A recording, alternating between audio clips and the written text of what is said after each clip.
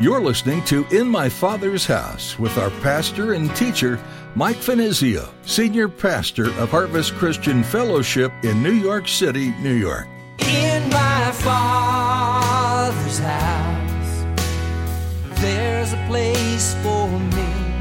In my Father's house, where I long to be. Oh, my heart will not be troubled. I remember what you said. You'll return that I might live in my Father's house. You see, Abraham realized that it was God who went before him to defeat this confederation of kings. They were outnumbered, they were outmanned, they were outgunned. There was no way that you can explain his victory in this battle with the exception of placing God behind it. And so he wanted to give God all of the glory. Folks, there was this demonstration of goodness and moral excellence. That's what true faith looks like. But that's just simply one fruit of faith that validates our faith. The Bible calls Abraham the father of our faith. This means that he was the first of his kind. And while he was unique in that he was the beginning of what would become the Hebrew people, he is also used as the prototype for how to live a life of faith. And even though the Bible is honest, showing where Abraham messed up, Pastor Mike's teaching today will show that God looked at Abraham's heart to his intentions. Abraham was trying to serve God to the best of his ability, and God honored him for that. Now here's Pastor Mike in the book of Genesis chapter 25 as he begins his message, A Life That Validates Faith.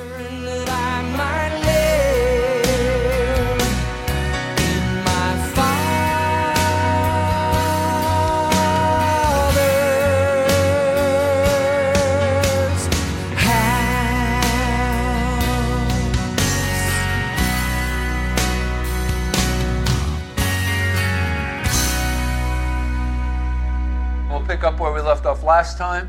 That would be in Genesis chapter 25. And this message, the title is A Life That Validates Faith. You know, we talk a lot about in our Christianity, in our Christian experience, that we have faith in God. But what does that mean? And what does it look like? And how is it revealed? And so we want to talk about certain fruits and characteristics that come forth from that faith that we have in God.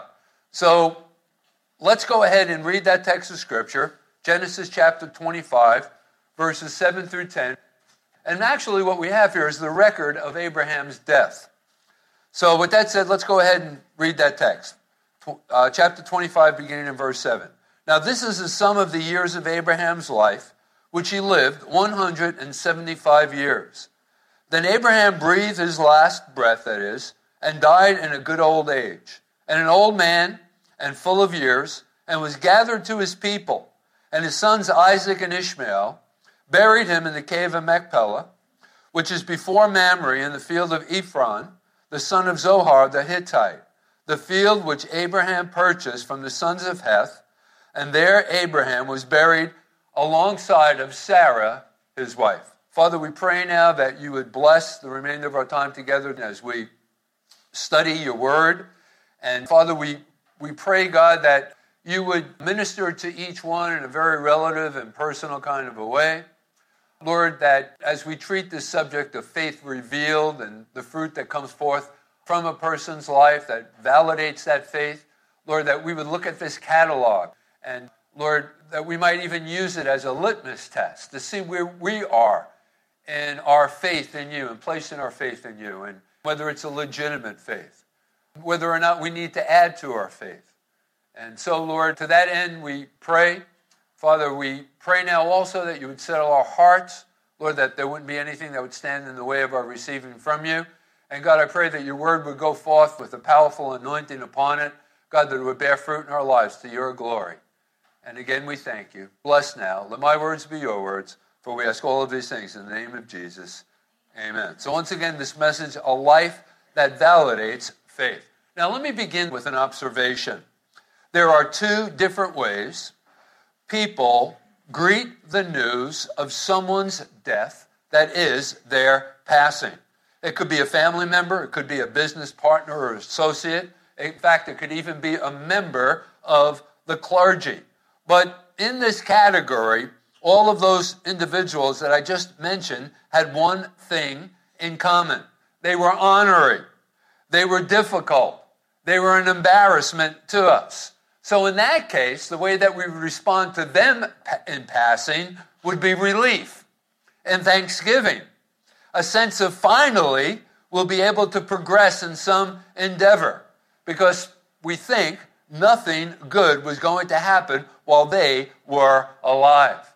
They were absolutely holding us back. So that's one way to respond to the passing of those types of individual. But how different it is for those who pass, who have walked with God, having been a blessing to others by the type of life lived, their testimony, and people are thankful for that life and sorrowful that it has ended. This was the case with Abraham. You see, Abraham lived for 175 years. And think about all of the wonderful lessons that we've been learning through this man's life. I mean, he's been the focal point of our studies here in this section of the book of Genesis in our Origin series. And he served up for us so many wonderful lessons for us to learn, even in his weaknesses, even in his failures. I hope and trust it's been an eye-opening experience for all of us. But anyway, Abraham lived for 175 years, and his death marked the end of a life that was greatly used and greatly blessed by God. Okay, so that raises the question, how do we do justice to a life like that? A giant in his generation. Well, simply, we hold it up as an example to learn from. And that's the way that he's recommended to us, the father of faith. In F.B. Meyer's commentary, and if anything you can get your hands on that's been written by F.B. Meyer, is certainly a worthwhile addition to your library. He's written many books on the different characters of the Bible, the life of David, the life of Abraham, and others. But in his book, written by F.B. Meyer on Abraham, in that commentary, referring to Abraham's faith, he notes that in accordance with 2 Peter in chapter 1, in verses 5 through 8, I'm going to ask all of you to turn there, but that's the things that we are to add to our faith. That's the fruit that comes forth from our faith. Those are the things that actually validate our faith, okay? And so we're going to be cross-referencing all of those characteristics. So I think it would serve us well to have that text of Scripture in front of us, although we're in the book of Genesis. So as a cross-reference, if you would, turn with me to 2 Peter chapter 1 in verses 5 through 8, and then we're going to read that text in just a moment. But there we are told by Peter that Abraham added to his faith certain virtues that validated his faith. So with that said, let's go ahead and take a look at that catalog. Let's take a look at that list. 2 Peter chapter 1, verses 5 through 8. But also for this very reason, giving all diligence, add to your faith. Okay, here's where it comes in. What's the first thing that we are to add to our faith? Virtue. And then notice, to virtue, knowledge. And then in verse 6, to knowledge, self-control. We're going to break all of these different virtues down for you, the fruit of our faith in just a moment. To self-control, perseverance. And then to perseverance, godliness. And then in verse 7, to godliness, brotherly kindness. And then to brotherly kindness, love. For if these things are yours and abound, you will neither be barren nor unfruitful in the knowledge of our Lord Jesus Christ. So, don't suppose then Abraham's faith stood alone. On the contrary, it bore much fruit. And if we test Abraham by this catalog, here in 2 Peter, of fruit, we shall find that he manifested all of them. And as I've already mentioned, it sort of serves as a litmus test for us to be able to legitimately claim, hey, I believe in Christ, I have faith in God. Well, if that is true, if that's a legitimate claim, then the faith that you claim to have in God will bear resemblance, you see, to the very same fruits that came forth from Abraham's faith. So with that said, that sort of sets up our study. Let's take a look at that catalog. Let's take a look at that list. And notice at the top of the list, we are to add to our faith virtue. Let's go back to 2 Peter in chapter 1 in verse 5. We are to add to our faith virtue. Now that word virtue can literally be translated goodness. It carries along with it the idea of moral excellence. It means and is revealed through following God and thus becoming like him in our moral character. Now, you know, we've talked about this many times before, there's a progression to all of this. It doesn't happen overnight. You don't give your life to Christ, go through your conversion experience of born again, and then you become the super saint. It's a part of a process. In fact, it continues right up until the very time when Christ takes us home, because the Bible tells us that when we see him, we shall be as he is. So it's a progressive work. It's a progressive thing that God is doing within our lives, conforming us into the image of his Son, Jesus Christ. Now, as this relates to Abraham, how was this revealed in his life? That is this moral excellence. Well, we got to go back to when we were first introduced to Abraham in Genesis chapter 12.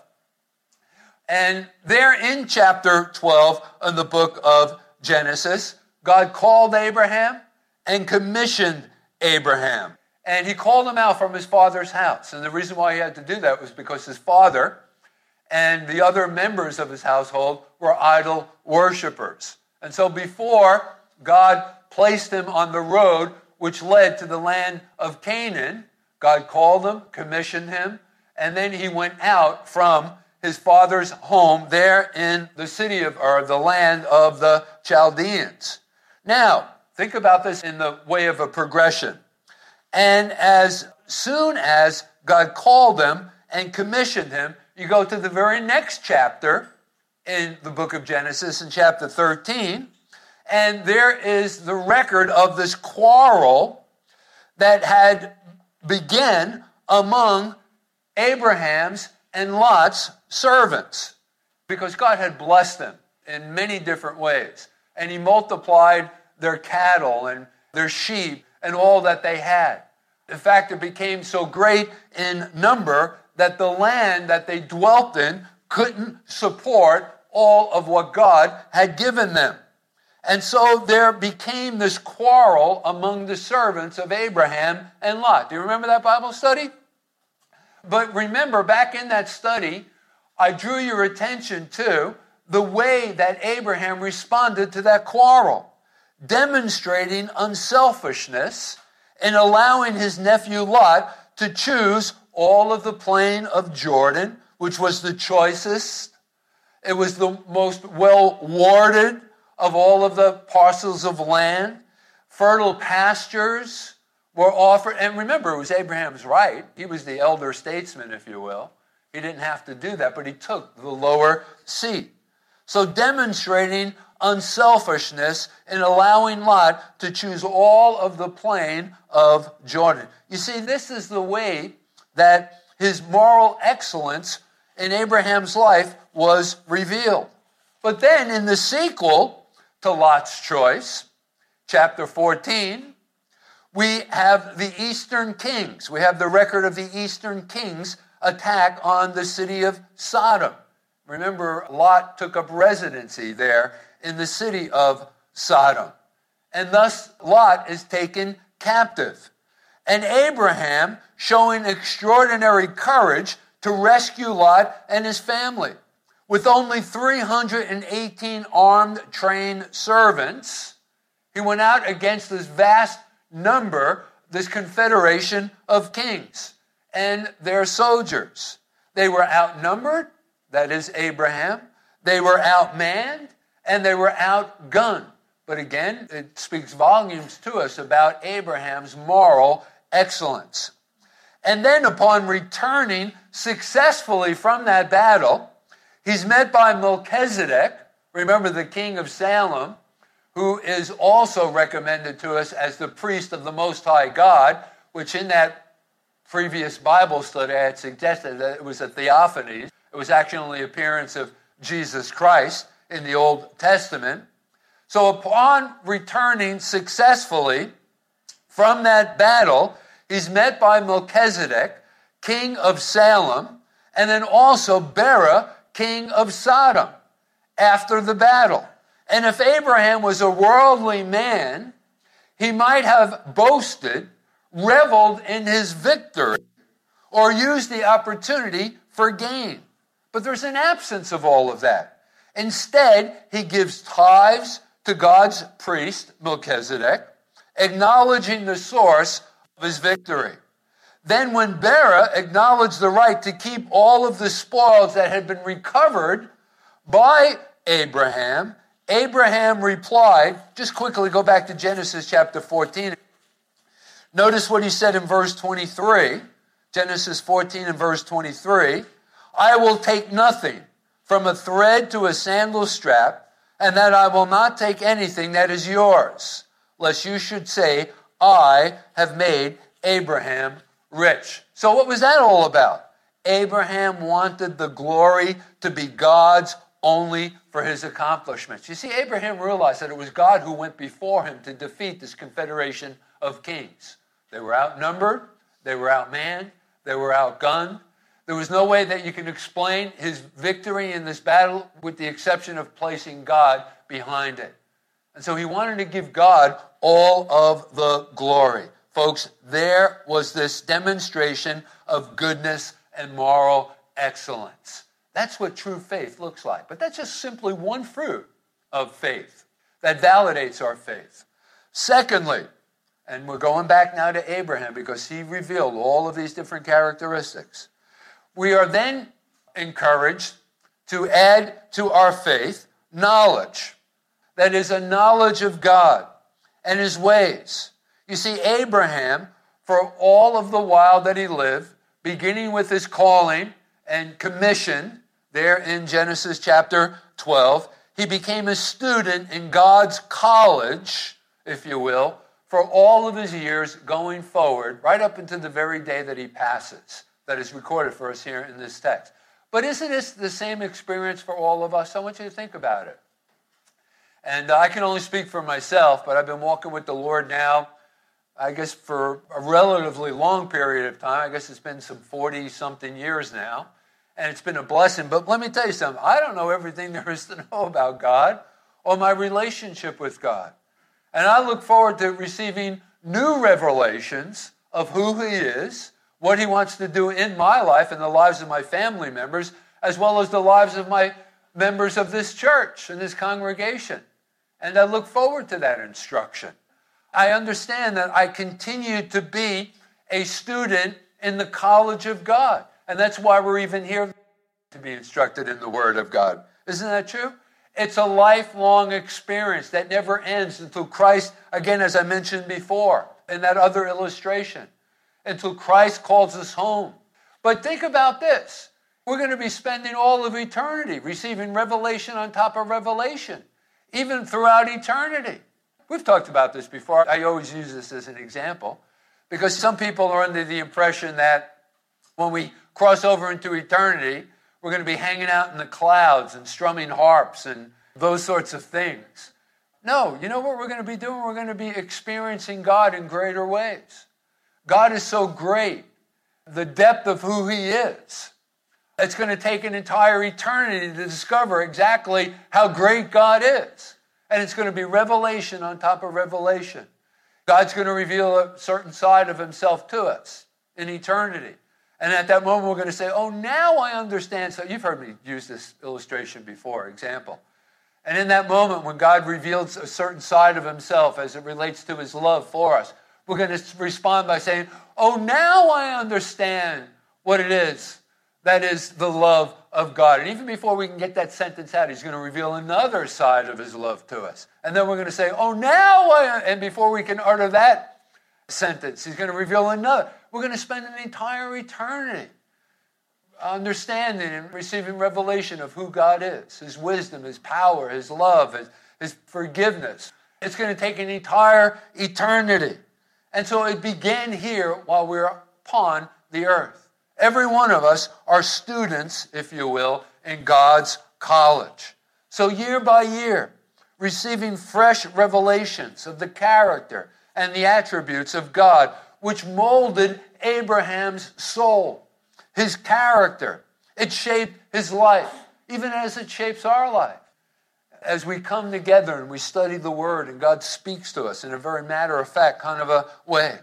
Listen, we should all possess the same kind of knowledge. But if we do not, it's only because we're not seeking after it. Don't blame anyone else. Everything that was available to Abraham is certainly available to you and to me. Think about it. We have resources available to us that wasn't even available to Abraham. We're privileged characters. Every revelation of God needed for our day-to-day kind of a experience is recorded in the Bible. The knowledge of God is inexhaustible, but it's all been preserved and recorded for us in the Word. So that's where God can be known. Gang, listen, if you want to add knowledge to faith and goodness, what do we need to do? Simply study our Bibles. You know, man, I'm always harping on this. I can't overemphasize the importance of being a student of God's Word. Eating it. Don't depend upon me to spoon feed you the Word of God. You'll stay a babe in Christ. You'll never go on to maturity.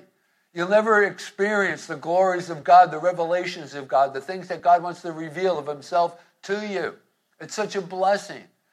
Dig in, folks. Rejoin, to put in your applications once again to the College of Jesus, if you will. But then that brings us to the third fruit that was revealed through Abraham's life. We are also encouraged to add to our faith temperance or self-control. Now, what does this look like? What does that refer to? Well, this has to do with victory over self, which probably is our greatest foe, if you think about it, because our stinking flesh is always with us. Don't blame it on the devil. The devil made me do it. The devil can't be everywhere at every time. He's not omnipresent. He's not omnipotent. He doesn't possess some of the qualities that God possesses. Yes, he has demons available to do his dirty work, and they do that dirty work. But most of our problems is self. In my Father's house, there's a place for me. In my Father's house, where I long to be.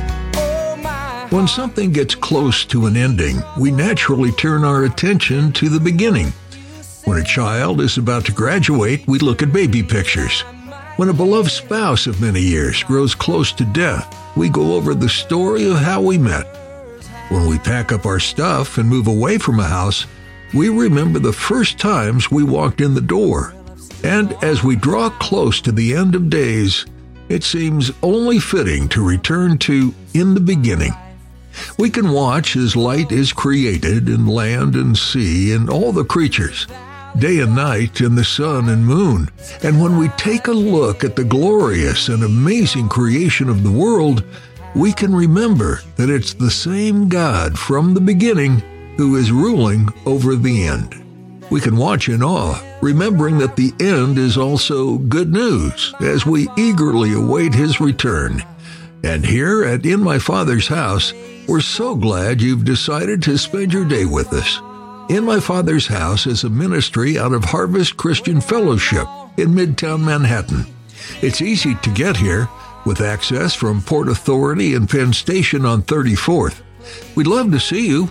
Pop over to our website, harvestnyc.org, to find times and so much more. And if you feel compelled to partner with this ministry financially, there's a link for that as well. Again, that's harvestnyc.org. While you're there, take a look around to find additional audio, a link to our Vimeo and podcasts. That's all we have time for today. We've loved spending time with you, and we can't wait to meet up with you again.